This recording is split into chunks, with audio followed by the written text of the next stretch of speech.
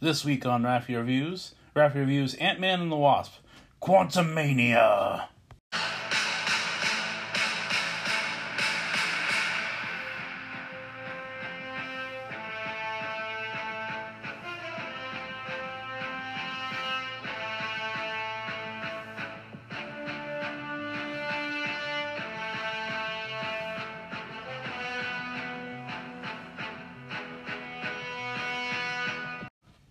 Oh yeah, it's Quantumania. Welcome back to Raffi Reviews, the show where I review comic book movies. It's been a while. If you're confused about why I'm recording when I said I was going to go on hiatus, I put this out there a couple times, but despite being on hiatus, I do want to keep doing movie reviews. I might do them a little bit differently. I know with this one, I kind of want to just chop it up a little bit, I used to do these super detailed. Like, I remember when Captain America Civil War came out, I literally spent like 15 minutes on every character in that movie. And I don't want to do that going forward. I am still in kind of a hiatus period where I'm not doing podcasts, with the exception of these movie reviews. Part of that is to, make like content for the people that do follow me. But the other half of it is to just get my opinions out there and, obviously opinions change over time, but I want to kind of get a stamp on things as they're happening. But yeah, Antman and the Wasp, Quantumania. It's the third Antman movie. To our knowledge, it's like the last one. I don't know. And apparently it's the first movie of Phase 5, which I didn't know at all. It feels like Phase 4 was like a blip, coincidentally. Yeah, I mean, as a first film for Phase 5, I think it does a good job. Before we really get into spoilers and stuff, my grade for this movie is no rush. I do think you should see this movie. I think it's fun. But, if you want to wait till it gets onto Disney+, that's fine. I don't think you need to run out and go see it right now. But, yeah, I'm going to go through some characters, some notes, and the future of these characters and this, whole Ant-Man thing we've been doing for the last, 10 years. And again, I'm going to try to be shorter about all of this stuff. I'm going to try not to ramble as much, because, again, I'm taking a hiatus from podcasting, he said with confidence. I still want to do these movie reviews, but I do want to sort of have them be a little bit shorter and just kind of get to the nitty gritty of it a little bit sooner, But, yeah, let's get into characters a little bit. So starting with, of course, the star of the film, Paul Rudd as Scott Lang / Ant-Man. Rudd hasn't lost his touch at all. His version of Scott Lang is still the version that you know from previous movies.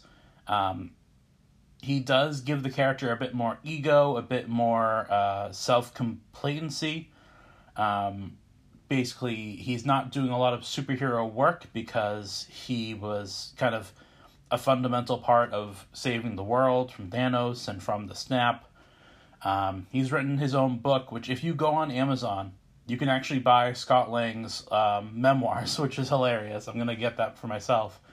But yeah, my only complaint about Scott Lang is that I feel like he doesn't really have...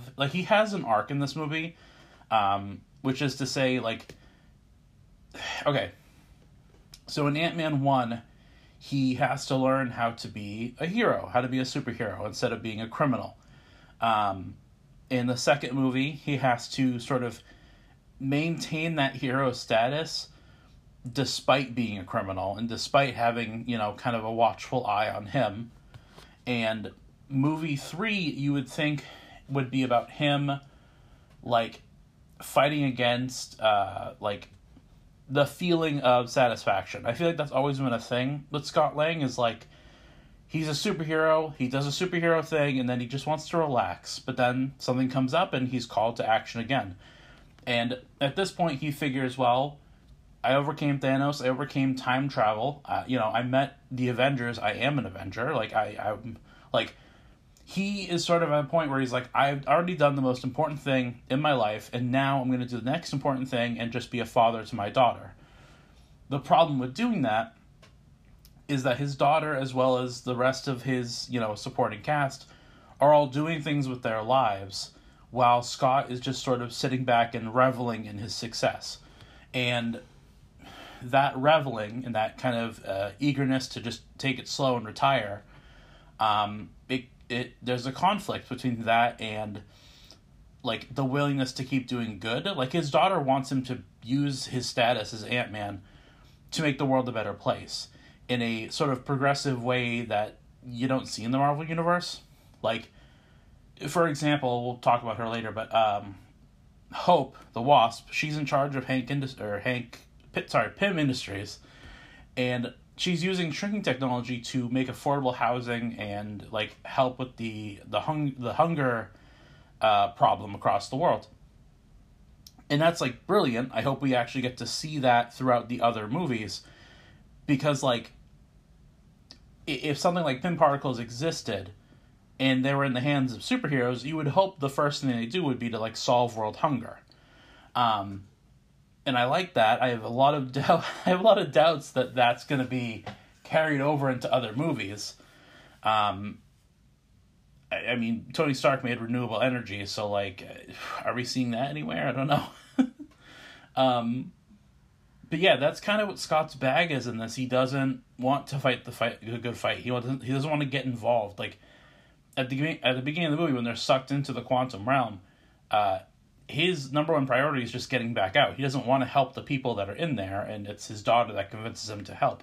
Now, where that kind of falls apart is, like, I feel like we get to that point where he's sort of obligated to help out the people inside the quantum realm, and then his arc becomes, like, protecting his daughter, making his daughter proud, and that's good, but that's very, like, anything. Like, any father character in one of these movies can have that arc of, I'm going to make my daughter proud, I'm going to do it for my daughter, it's, I'm her dad, I'm going to ensure her future, she is tomorrow, it's all about her. Like, that's good, but it's just so recycled. It could be anyone, but the arc of, like, I've done the best I can, and I don't want to do anymore, and being passive about it is kind of what defines Scott Lang. Like, as an Avenger, as a character in these movies, Scott is unlike a lot of other superheroes because being the superhero isn't really a priority for him.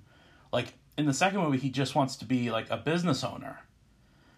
In the first movie, he just wants to be out of prison and live a normal life. In this movie, he just wants to be the guy who was Ant-Man. It's not like he wants to retire, but he doesn't want to do the same stuff he's been doing.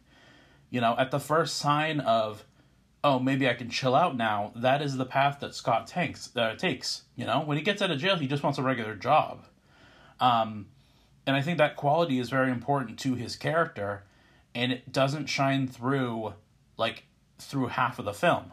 When he decides, okay, I'm going to help in the quantum realm, that eagerness to just get back to normalcy, it doesn't really exist. He's kind of all in on, I'm doing the right thing, I gotta save these people, I gotta save my daughter, and I think the problem too is that there's so much going on in this movie, it's kind of hard to focus on that aspect of Scott Lang.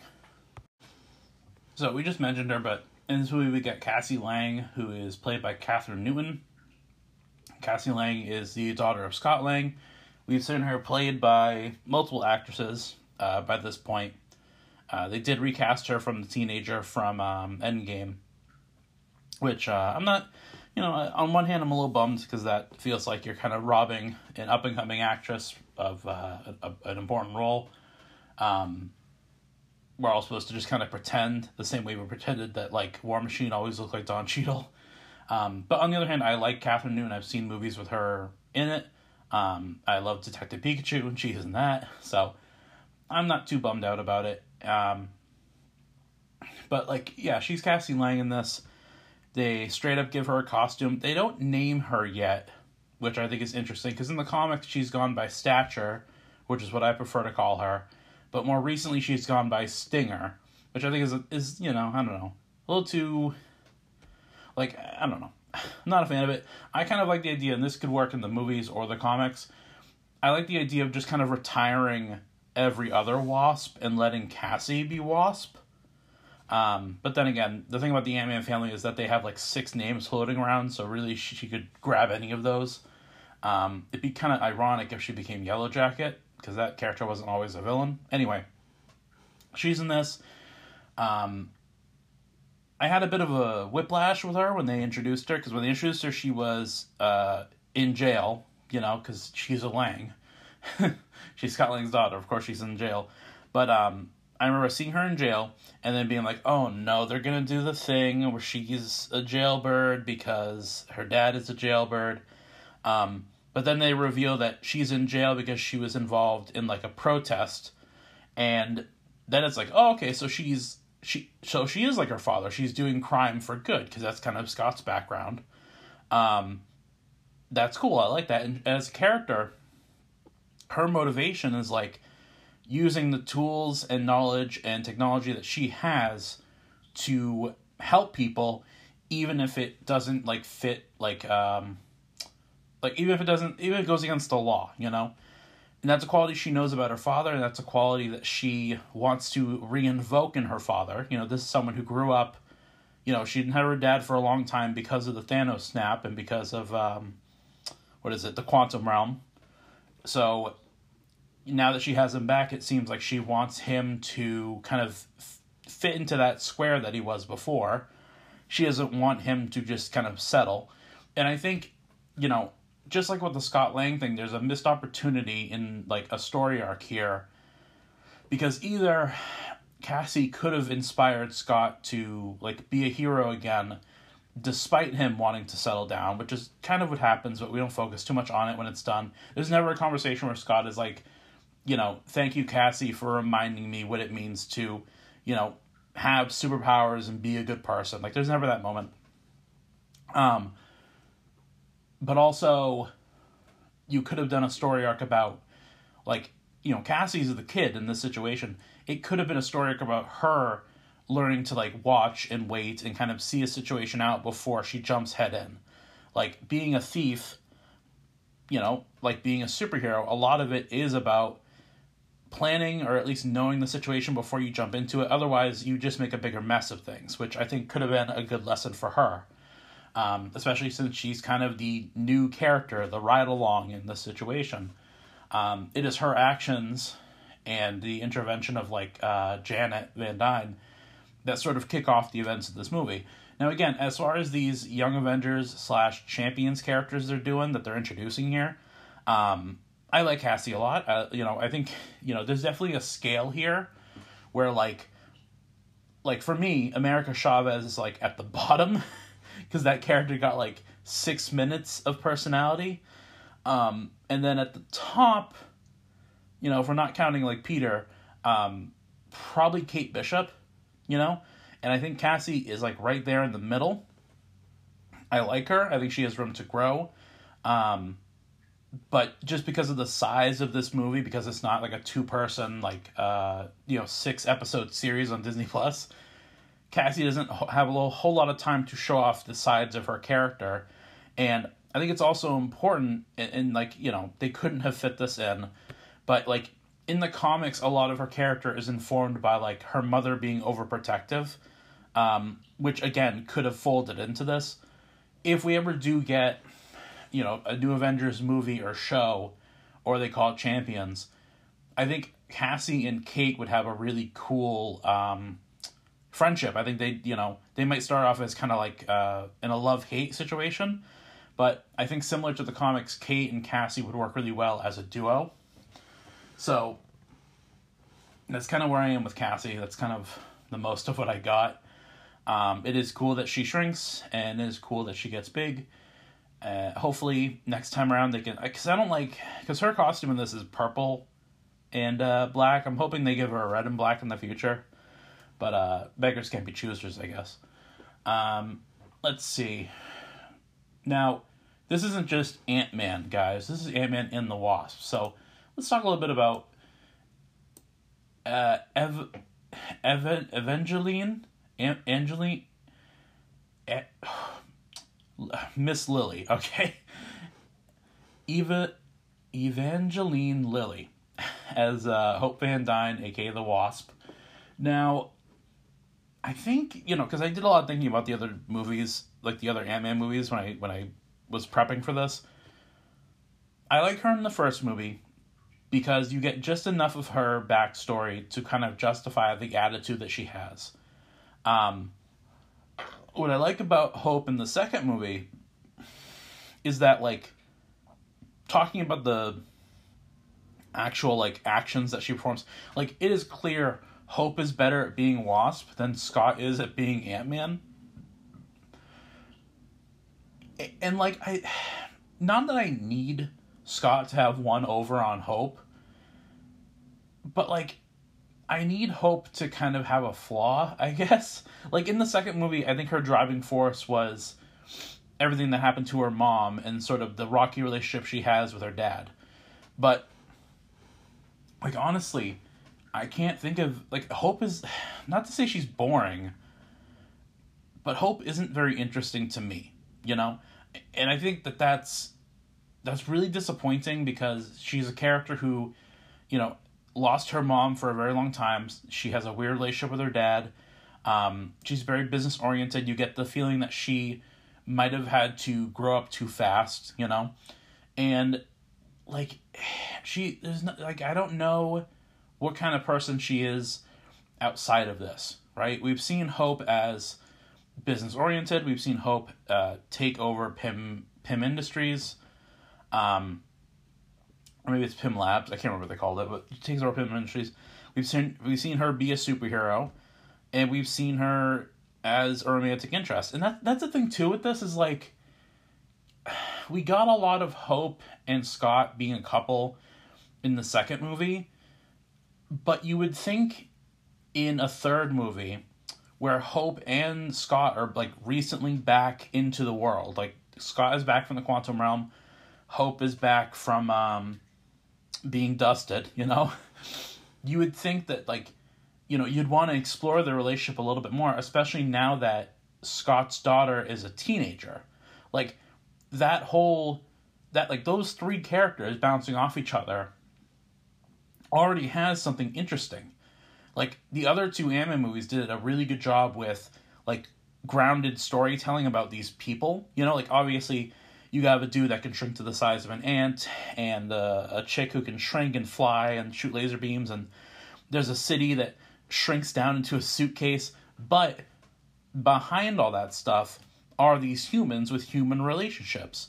So, like, a rebellious teenage daughter who, like, lost her father for a long time, gets him back. He's in this relationship with this business-oriented, kind of, like, emotionally stunted woman who's, like, who I would assume would try to be either a mother or a friend to his daughter. Like, there's such whiplash in the family dynamic that, like, that could have been your story. But we want to see explosions and giant bacterial monsters, so we can't do that. But I think as a side effect, you kind of rob Hope of any opportunity to grow and explore new avenues. In the second movie, she finds out the secrets of, like, all the secrets that her dad is keeping from her. And in this movie, Hope learns all the secrets that her mom is keeping from her. And that's it. Her story arc is, Mom, tell us about the past. Okay, you told us. I still love you. That's it. The fact that this is called Ant-Man and the Wasp, like, neither of these characters go through an arc. Like, Scott kind of has PTSD by the end of this. Or at least, like, dissociative disorder. And Hope is just, like, a little bit happier by the end. Like, there's not a lot to chew on there. And I get that this is, like, in quotations, the third and final Ant-Man movie. So why do we leave any room to grow? But assume that you're going to be continuing with Cassie. And, like, these characters aren't going to just go away. So I guess I'm just a little confused as to, what was the direction with Hope for this movie beyond her reacting to what her mother has to tell her. Alright, Next couple of characters, Michelle Pfeiffer comes back as Janet Van Dyne. I don't like her in this movie. The whole thing is supposed to explore what her time in the quantum realm was, which, listen, if you want to do that, make a Disney Plus Wasp show, right? And have it be about her, set it in the quantum realm, hell, you can give her a son, or you can give her a daughter with Bill Murray, do kind of a Nadia Pym twist here. But just, if you want to talk about what her story in the quantum realm was, do that there. Because, I am never a fan of, Janet, you got to tell us what's going on. What happened? I can't explain right now. You just have to trust me. Come on. No. Because then when she explains it, it's, so simple. I trusted a guy. Turns out he was a murderous asshole. I stranded him here, and I escaped. And now that I'm back, he's going to come after me. That's,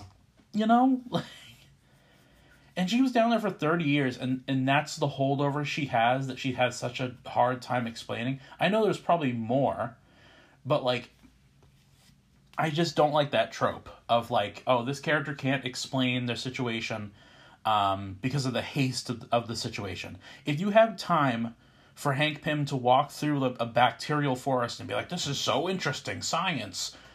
You have time to walk through the forest and have Janet explain the situation in, cookie cutter terms, It just feels it feels like you're pushing the story ahead and making excuses for not just getting it out of the way now. And I get that that's a movie thing, but it's not a movie thing that I like. I don't like that trope. But yeah, I think if they really wanted to explore Janet,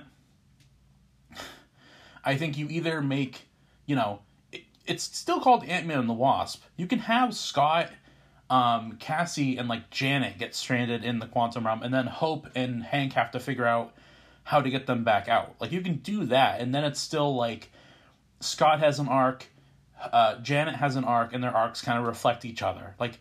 If Janet's not proud of her past, her 30 years in the quantum realm, and she's trying to run from it, Scott actually has a backstory that would help her do that.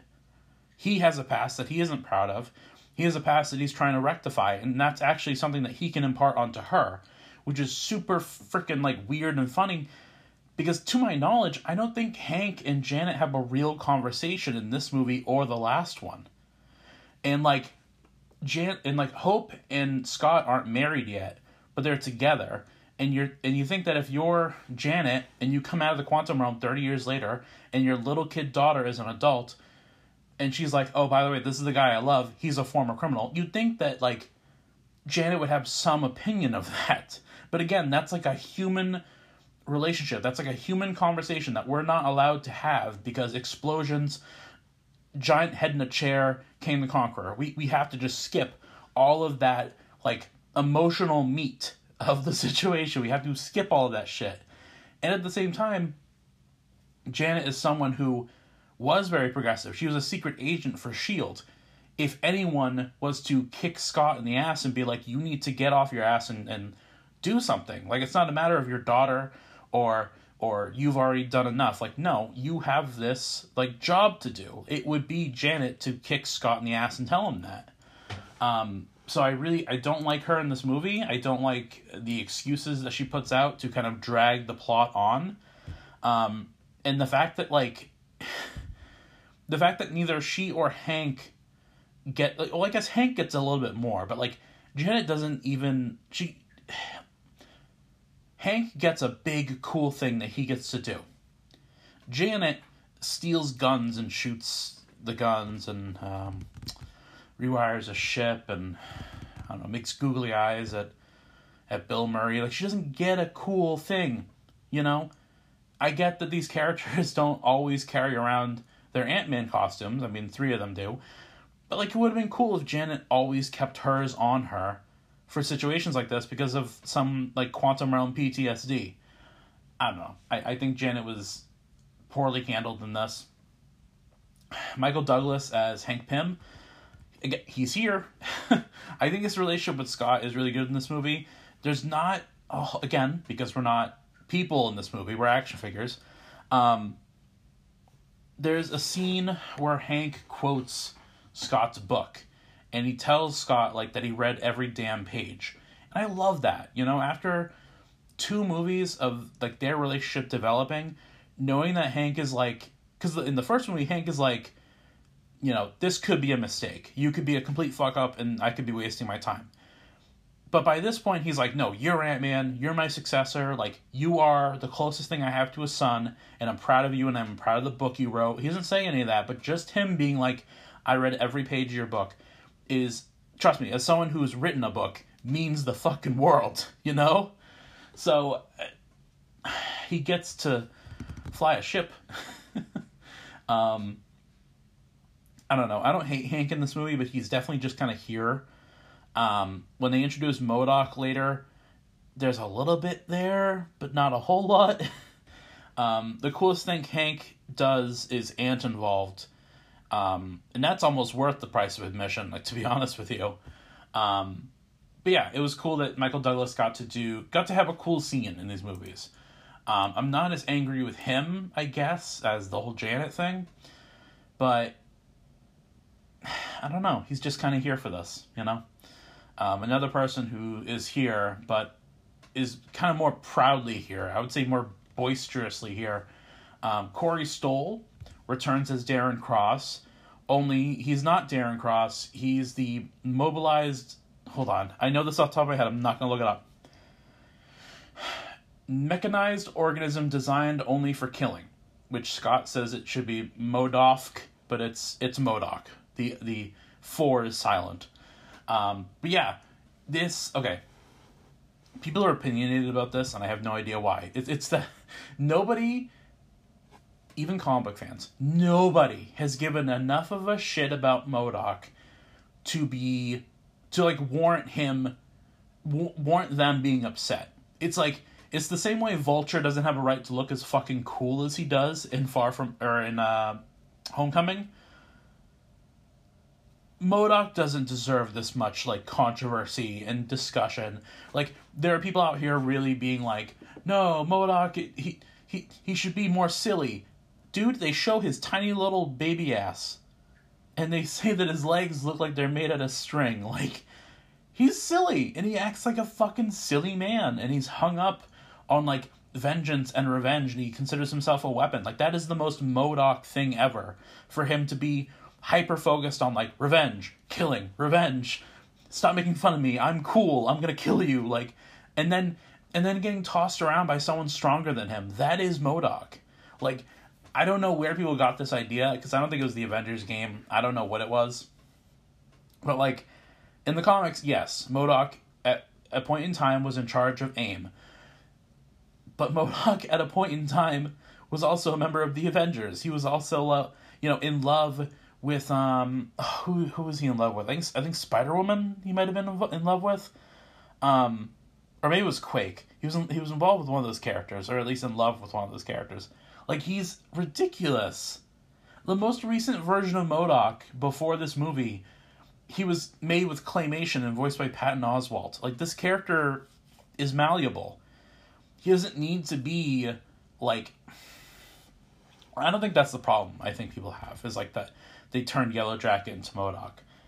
Honestly, I don't know what their problem is. I think MODOK is awesome in this movie. I think the face shield is kind of a lame excuse to not put the CGI budget into giving MODOK a real face. He's got a face. He looks like the one guy from fucking Shark Boy and Lava Girl. He looks like George Lopez from that movie. I get that, but, like, I'm not super upset about the face shield. Even that it looks like a scowl. He's so silly that fits. I don't mind that he's bald, because Corey Stoll is meant to be bald. He's been bald forever. He should always be bald. I don't like him not being bald. And yeah, should Corey Stoll have been Lex Luthor? That's my personal take. But he just nails this. And the fact that he's so obsessed with, like, getting his revenge, and then, like, by the end when he's dying, you know, him wanting to be, like, Scott's, like, brother and stuff, and saying he's an Avenger. I don't know. I don't have a problem with MODOK. My only problem with MODOK was that he died at the end, you know? I think you really could have stretch that character out. You could have reused him a lot, but for what it is, I have no problems with MODOK in this movie. I think it's great that he gets to have a fight with Cassie. I love that shit. Yeah, no problems with MODOK. Alright, and then the actual main villain here is Kang the Conqueror. Now, I want to put this out there, right? I like the idea that Scott Lang is always punching up.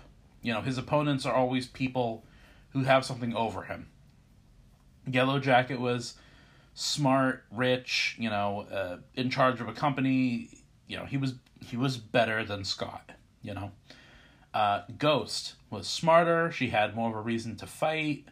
You know, she was kind of better than Scott.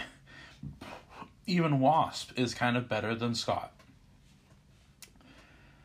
Like, Kang kind of follows in that tradition of putting Ant-Man up against these, like, impossible to beat characters, or at least these characters who are a couple steps above Scott Lang. And I like Kang the Conqueror in this movie. I liked him in Loki as well, but I like him in this movie. I think, and I don't want to get too far into it because I know it's going to stretch on forever, I think the next time we see Kang, probably in Loki season 2, we need to really, like, set some rules for him because of the fact that there's a multiverse of Kangs. Because on one hand, this character is sympathetic, and on the other hand, we were warned of Kang being relentless and like a tyrant. So I just think we need to get a kind of a fix on that makes more sense. Jonathan Majors as Kang the Conqueror puts in so much work. He's, you know, for me, he came out of nowhere. I didn't know who Jonathan Majors was until Kang, or at least until he did, what was the character? The one who remains from Loki. But he's also going to be in Creed 3, so that's pretty cool. But yeah, no, I mean, to simplify things, he's a really good villain. His motivations make sense. He just wants to get out of the quantum realm. He was imprisoned there. They kind of leave enough on the cutting room floor to kind of expand on, but they also really put to test, or at least, like, they solidify that this dude is, like, out there. This dude is, like, powerful. He's a tyrant. He'll kill anybody. But they also establish that, like, you know, it takes a lot to beat him. You know, it takes betrayal to beat him. It takes an unexpected variable to defeat him. And then even by the end, my favorite thing with Kang in this movie, like my favorite, like, action scene, despite all the cool technology he has, is that drag out fight between him and Scott at the end. And we'll probably talk about that a little bit more later. But no, I liked him in this movie. I'm interested to see how many more times we see Kang or variants of Kang in these projects. And I'm hoping that if we see more versions of Kang, we get to have a bit more of, like, variation on his personality, variation on what technology he uses. I think it's really interesting that, because we don't get a lot of it, but him interacting with Cassie Lang is interesting because in the comics, Cassie has a relationship with Kang the Conqueror when Kang is a teenager. So maybe that's something that we'll see in the MCU. I don't know. But, excuse me. Yeah, no, he does a good job. I don't know what else to say about him other than, like, he puts in a really good performance. As a villain, I think it's interesting to put him up against Ant-Man. It's not something I expected, definitely. I remember when people were first talking about, like, Kang's going to be in Ant-Man 3, everyone thought it was going to be, like, Kang was going to show up because of the time shenanigans that Ant-Man performed in Endgame. And then, like, there was also the fact that, like, the quantum realm has a lot to do with time, which I guess is why he was put there in terms of, like, prison. I don't know. Kang is a project in your garage that you always say you're going to get around to. That being said, I like Kang in this movie. Alright, I'm going to try to go through these notes in a good time here. Let's see. I like the quantum realm a lot. I think that the setting kind of takes away from the characters, but I would have... So, okay. damn it. I like the quantum realm, right? I like all the creatures. I like all the environments. I like that it's sort of this limitless space where you can set up all these civilizations. I hope we get more of the quantum realm in the future, but with a caveat, I hope that, like, my ideal situation here is doing a show about Janet, about her 30 years removed from Hank, like, and doing it as like an animated show on Disney Plus. Like, you already did What If as an animated show. Just do the Wasp in the quantum realm as an animated show. That being said, I think the quantum realm is really cool. It's a cool setting. It kind of represents, like, the lack of humanity in this movie, like the lack of character, humanity, and that kind of thing in this movie. But it's a cool environment. I'm very on the fence about the quantum realm. Okay. It sucks that we didn't get Louise. I would have liked to know what happened with Ghost and Bill Foster from the second movie. I think Ghost is going to show up back in the Thunderbolts project that they're doing, which, yeah, that's cool. But Louise, man, why they got to cut out Louise? The other thing too is, like, as much as I like the quantum realm, half of the fun of Ant-Man doing Ant-Man stuff was him set in, like, a realistic world. Then again, we've already had 2 or 3 movies of it, so I can't be that upset. I'm just gonna read some of these off because I think a lot of them reflect how I feel. What is the core of this movie? Like, what is it actually about? Is it about letting your daughter be more than your little girl? Is it about understanding when your mother makes mistakes? Is it about mistakes? Is Kang an overreaction to mistakes because of what other Kangs have done, or is he Janet's mistake? Okay, so yeah, I wrote these, like, the other night, but, like, yeah, I think that's what it's about, right? It's about mistakes and how we make mistakes, even though Cassie makes, like, 2 mistakes. Let's see. And why did we drop the betterment of mankind thing? Cassie, Hank, Janet, and Hope are all helping the world, and Scott isn't. And upon finding an oppressed people, he doesn't want to help them. But after he helps them a little, we never address his perspective again. There's never a moment where he tells his daughter, you were right, you should help people when they need help. Scott never says, I just want it to be over and for us to stop fighting. Okay, I made that point before too. It would have been nice to expand on Scott's perspective on, heroism and when you get to stop being a hero. At the end, okay, this is an important one. At the end, I thought maybe Scott would be stuck in the quantum realm, right? Because the movie towards the ending, it's him staying behind. Like, everyone else goes to the portal, Scott stays in the quantum realm to fight Kang and prevent him from escaping the quantum realm. And I heard this today. Apparently, there was a cut of this movie where Kang did get out and he escaped, and Scott and Hope were stuck in the quantum realm. I don't know about Kang escaping that way, but I definitely would have liked the idea of, in order to keep Kang from escaping, Scott and Hope kind of sacrifice their freedom, or at least Scott does. It could be Scott and Hope, I don't really care. But, like, the idea that Scott, in order to save the world where his daughter lives, has to stay away from her and stay in the quantum realm. Essentially, he has to put himself in a new type of prison to protect his daughter. I would have liked that, because then you can have Cassie grow up with, like, Hank and Janet and have them be her mentors. And it's kind of a hard knocks lesson. But then you also get to kind of make Scott and or Wasp, like, the heroes of the quantum realm. Because I don't know if we're ever going to go back there, but, like, it'd be kind of nice if after they overthrow Kang, there was someone there to continue leading them the right way. I know they had, like, Xena the Warrior Princess, but whatever. Like, get Ant-Man in there. That would have been cool. Ant-Man, hero of the quantum realm, I'd watch that. Then I thought Janet and Scott would be stuck and Cassie would live with the Pyms for a while. But no, happy ending. Yes, we can't... This isn't the second Star Wars movie. We can't end on a cold note. We can't have a cold ending. I like Scott's newfound anxiety. I wish that was more integral to his character. He literally runs into Darren, who almost killed his daughter when she was a toddler, and it doesn't really shake him. Scott was afraid and he was angry, but I think he needed a breaking point, and I think Rudd could have pulled that off.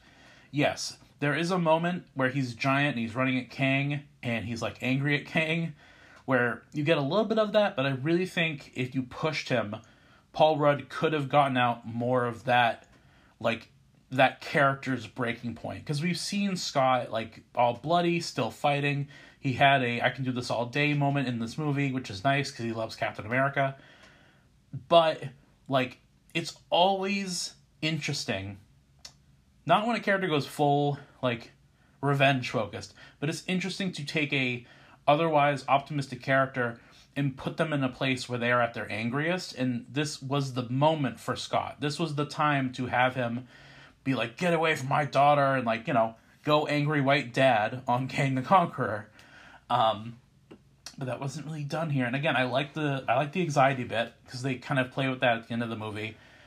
It would have been nice if that was his thing the whole movie. You know, if he kind of had a Tony Stark problem where it's like, yes, I saved the world, but now I am dangerously afraid of having to do it again.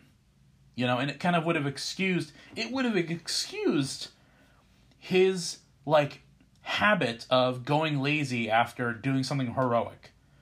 If he was just like, well, what if I do it again and I mess up and I lose everything? You know, that would have excused a lot of his behavior. There used to be so much focus on Hank being worried about Hope because of what happened to Janet. How is there not a scene where Scott is freaking out about Cassie being locked up by Kang while Kang has the core and Hank calms Scott down? Yes, there's a moment where Kang has Cassie and he has the core he needs to reactivate his time travel device. And Scott is with Hank, Janet, and Hope, and they're all trying to get to point B to go fight Kang. I would have liked a moment where Scott is like, my daughter, she's at risk. Like, what if Kang kills her? What if he keeps her around? What if I never see my daughter again? And Hank is a character, like Hank Pym, is a character who is very much affected by, I lost my wife for 30 years. I have a strained relationship with my daughter. That would have been a nice moment between him and Scott to kind of, have a conversation about, your daughter's going to be safe. We're going to help her. And she's a smart person, Scott. Your kid is very smart, and you need to have faith in her. And then Hank could have looked over at Janet, or could have looked over at Hope, and that would have been nice. I guess Janet wasn't there for that, but still, like, that's the infuriating part. You have the pieces to have this meaningful conversation and have it be kind of symmetrical to Hank's story with Hank and Scott, and how Hank worried about Hope and everything. You could have done that, but laser beams need to happen. Next note, I liked Ant-Man 1 because it was character-focused. I liked Ant-Man 2 because it was about teamwork. Both films are down to earth and set Scott against impossible odds. But here, we are away from grounded. We split the team. And those elements of an underdog and character focus are less because of the plot around them. That's kind of what I've been saying the whole time. And then this is the last thing. So, again, this ends with Kang, quote-unquote, dying, which Scott even is, like, unsure about. Like, he, at the end of the film, he's all happy-go-lucky, but he has these anxiety moments of, like, did we kill him? Did we do the right thing? Is Kang gone forever? Did we do the right thing? And I like that. Again, I wish there was more of it. But at the end, Scott and Hope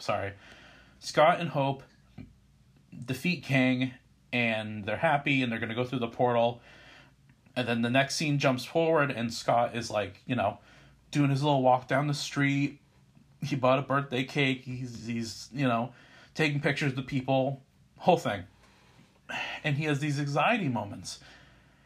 And my first thought, when he had his first anxiety moment, and what I mean by this is, at the beginning and the end of the film, Scott has this monologue as he's walking down the street where he's all happy and he's done it and he's confident and he's telling his story. But at the end of the film, when he's doing his monologue, the music slows down, the world kind of slows down around him, and internally he's like, well, what if I didn't save the world? Like, what if I actually did the wrong thing? What if Kang is still out there? Like, did we stop him? And then he's like, no, I'm sure everything will work out fine. And then the happy music continues. It's like after the experience with Kang, he has these disassociative moments of, existential anxiety where he doesn't know if he should be happy or if he should worry. Which, like, for a character who already worries about things, this worry is way more intense, and it stops. It's almost like a mood shift, right? And it's a very real thing. People have the same kind of anxiety where they could be having a good day, they could have one thought about something that happened, and it ruins their day it ruins them for the rest of the day. And this is kind of the beginnings of that. And while I like that character choice for Scott, for whatever reason, I thought, what if because it's a superhero movie, I'm like, what if this is a sign of something darker, right? Because I was kind of disappointed that the movie ended on such a, clean off your hands, status quo is returned. I was kind of disappointed that the status quo returned to normal. Again, everyone is kind of at a better point. Cassie might be a superhero with her dad. Like, everything seems too good to be true. Like, until the end of the movie. And even the post-credits don't really say anything bad happens with Scott. Like, everything's just kind of okay. What I thought was, him having those moments of anxiety wasn't just, worry or doubt. I thought, oh man, what if Scott did lose? Like, Kang's from the future and he has future technology. What if Kang did something to time? Where he lost, but he didn't really lose, and he's free, and a part of Scott knows that. Like, there's a part of Scott that knows how the timeline should have gone, but something changed, and he can just kind of feel it. Or, and I like this better, what if the ending fight didn't, go the way it was supposed to go? Like, what if Kang got out, or what if he just beat Scott and the portal closed, and what if he put Scott in sort of like a virtual reality setting, There's there's a Superman story about that, but the best analogy would be like the Matrix. Like, what if Kang beat Scott and put Scott into a virtual reality Matrix situation where instead of having to fight him or kill him, Kang kept him around for whatever reason, and was just like, here, go into this happy box and you'll think you're living in the ideal situation. Meanwhile, I'm free and I'm still going to try to get out. Like, what if that was what's happening? That's very much out there. There's not really a lot of standing for that theory. But the fact that the ending of this movie is so cookie cutter, happy ending, everything works out, we're all cool. I have some doubts. But everything worked out and we're all happy. Like that, I know that it's supposed to be an anxiety thing, but it just feels like, that could be the case. Like, Scott could be in a fantasy world. We have no idea of knowing. Or he could be put into some alternate timeline where it does work out. I don't know. I guess I just want the ending of this movie to be more interesting and exciting than it actually turned out. Alright, and since we're still talking about Kang, we can talk about the future. Get it? It's a time travel joke. Couple things about the future of these characters in this movie. Let's get into it here. Cassie, will she become Stature or Stinger? I'm hoping for Stature because I'm more used to that name, but Stinger has wings. We'll see what happens to her. She'll definitely be a part of the Young Avengers and or the Champions when they eventually do that. And I'm interested to see if she'll meet a younger Kang as Iron Lad. We'll see if that's a thing. I know they're introducing Riri Williams Ironheart, who is essentially another sort of junior Iron Man, so maybe they won't even do Iron Lad. It feels like a missed opportunity if they don't, since they're doing so much Kang stuff. Is this curtains for Eric O'Grady? This is a bit of a deep cut, but Eric O'Grady is yet another Ant-Man. He's kind of a dirtbag S.H.I.E.L.D. agent who gets the Ant-Man suit and uses it to basically, spy on women in showers and steal from people, like Scott's bad. Eric O'Grady is downright irredeemable. He is the worst kind of guy to get Scott Ant-Man powers. But again, we're on movie 3 and we're doing quantum realm shit, so I have a hard time believing Eric's going to be around. Maybe in the future, maybe we'll get a thing where Cassie, maybe he'll be a Cassie villain. That would be kind of fun. If, when Cassie gets her own show or movie, if her PIM technology is stolen by some dude named Eric O'Grady, he uses it for creepy and shitty reasons. So that would be kind of fun. Is Scott on Kang's hit list? Dude, I don't even know if Kang the Conqueror is alive. if he's even dead or alive after what happens to him in this movie. I don't know. I kind of like the idea of Scott, next time he runs into Kang in, like, an Avengers movie, being like, oh, guys, we can totally beat Kang. I beat Kang. And everyone's like, no, you didn't. Shut up, Scott. I think it'd be funny. What are we going to do with Hank and Janet? Yeah, they're both old. What are we going to do with them? We're not going to let them, like, be heroes or whatever. I guess, what's his name? Michael Douglas is talking about how they might be doing a Hank Pym prequel project and perhaps a fourth movie.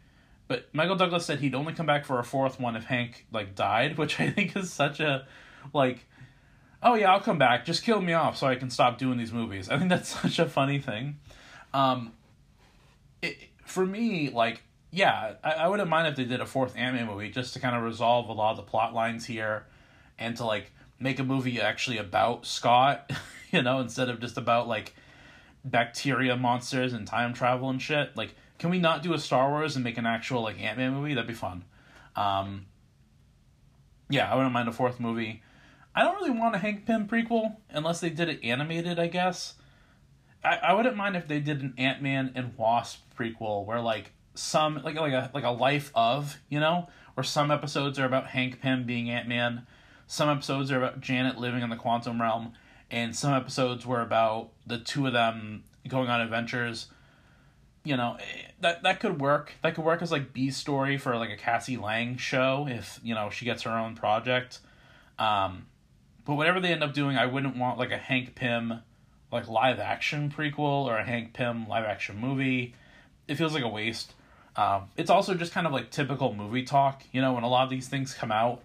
Like, I don't know, I'm sure Echo is still happening, but, like, it kind of feels pointless, honestly. But, like, they announced Echo around the same time that, like Hawkeye was about to come out. And it's like, oh, coincidentally, a supporting character in this show is also going to get her own show around the same time that we're releasing the original show. It's like, after Aquaman came out, WB was like, oh, and we're doing a movie about the Trench. We're doing a horror movie about the Trench. Like, stop. Do a project, let it sit for a while, and then tell me if you're going to do a spin-off or something, I guess this has to do with the future. One of the post-credit scenes, actually, that's the last two notes, is the post-credit scenes.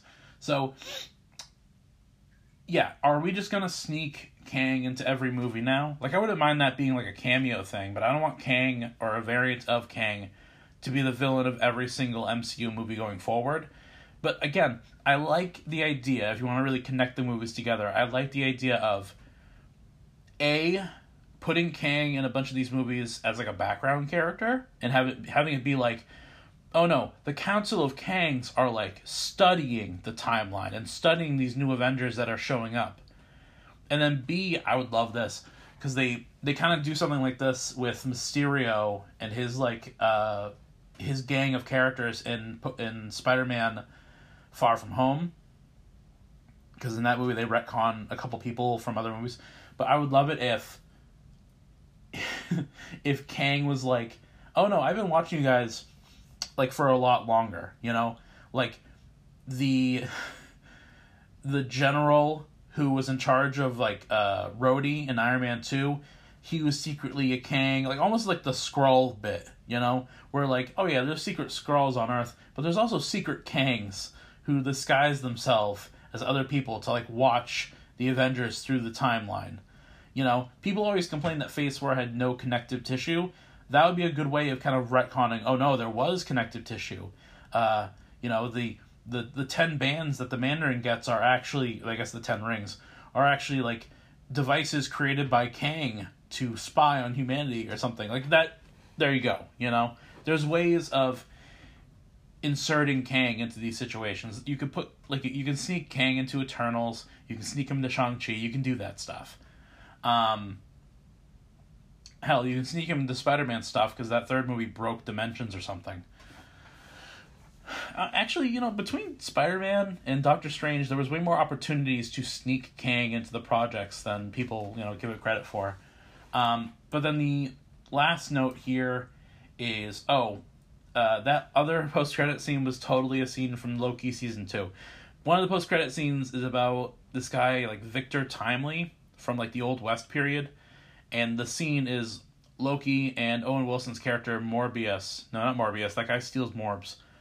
Mobius. Agent Mobius. The two of them are in the Old West, and they find Victor Timely, who is one of the Kangs. And that scene is totally going to be, like, that's like a scene from Loki season 2. That's what it feels like. That's what I'm guaranteeing. But yeah. Cool. I like that. That's a bit more direct. Maybe Loki season 2 will be all about finding the Kangs. But I really like the idea of retconning that Kang was always watching these characters, at least through Phase 4.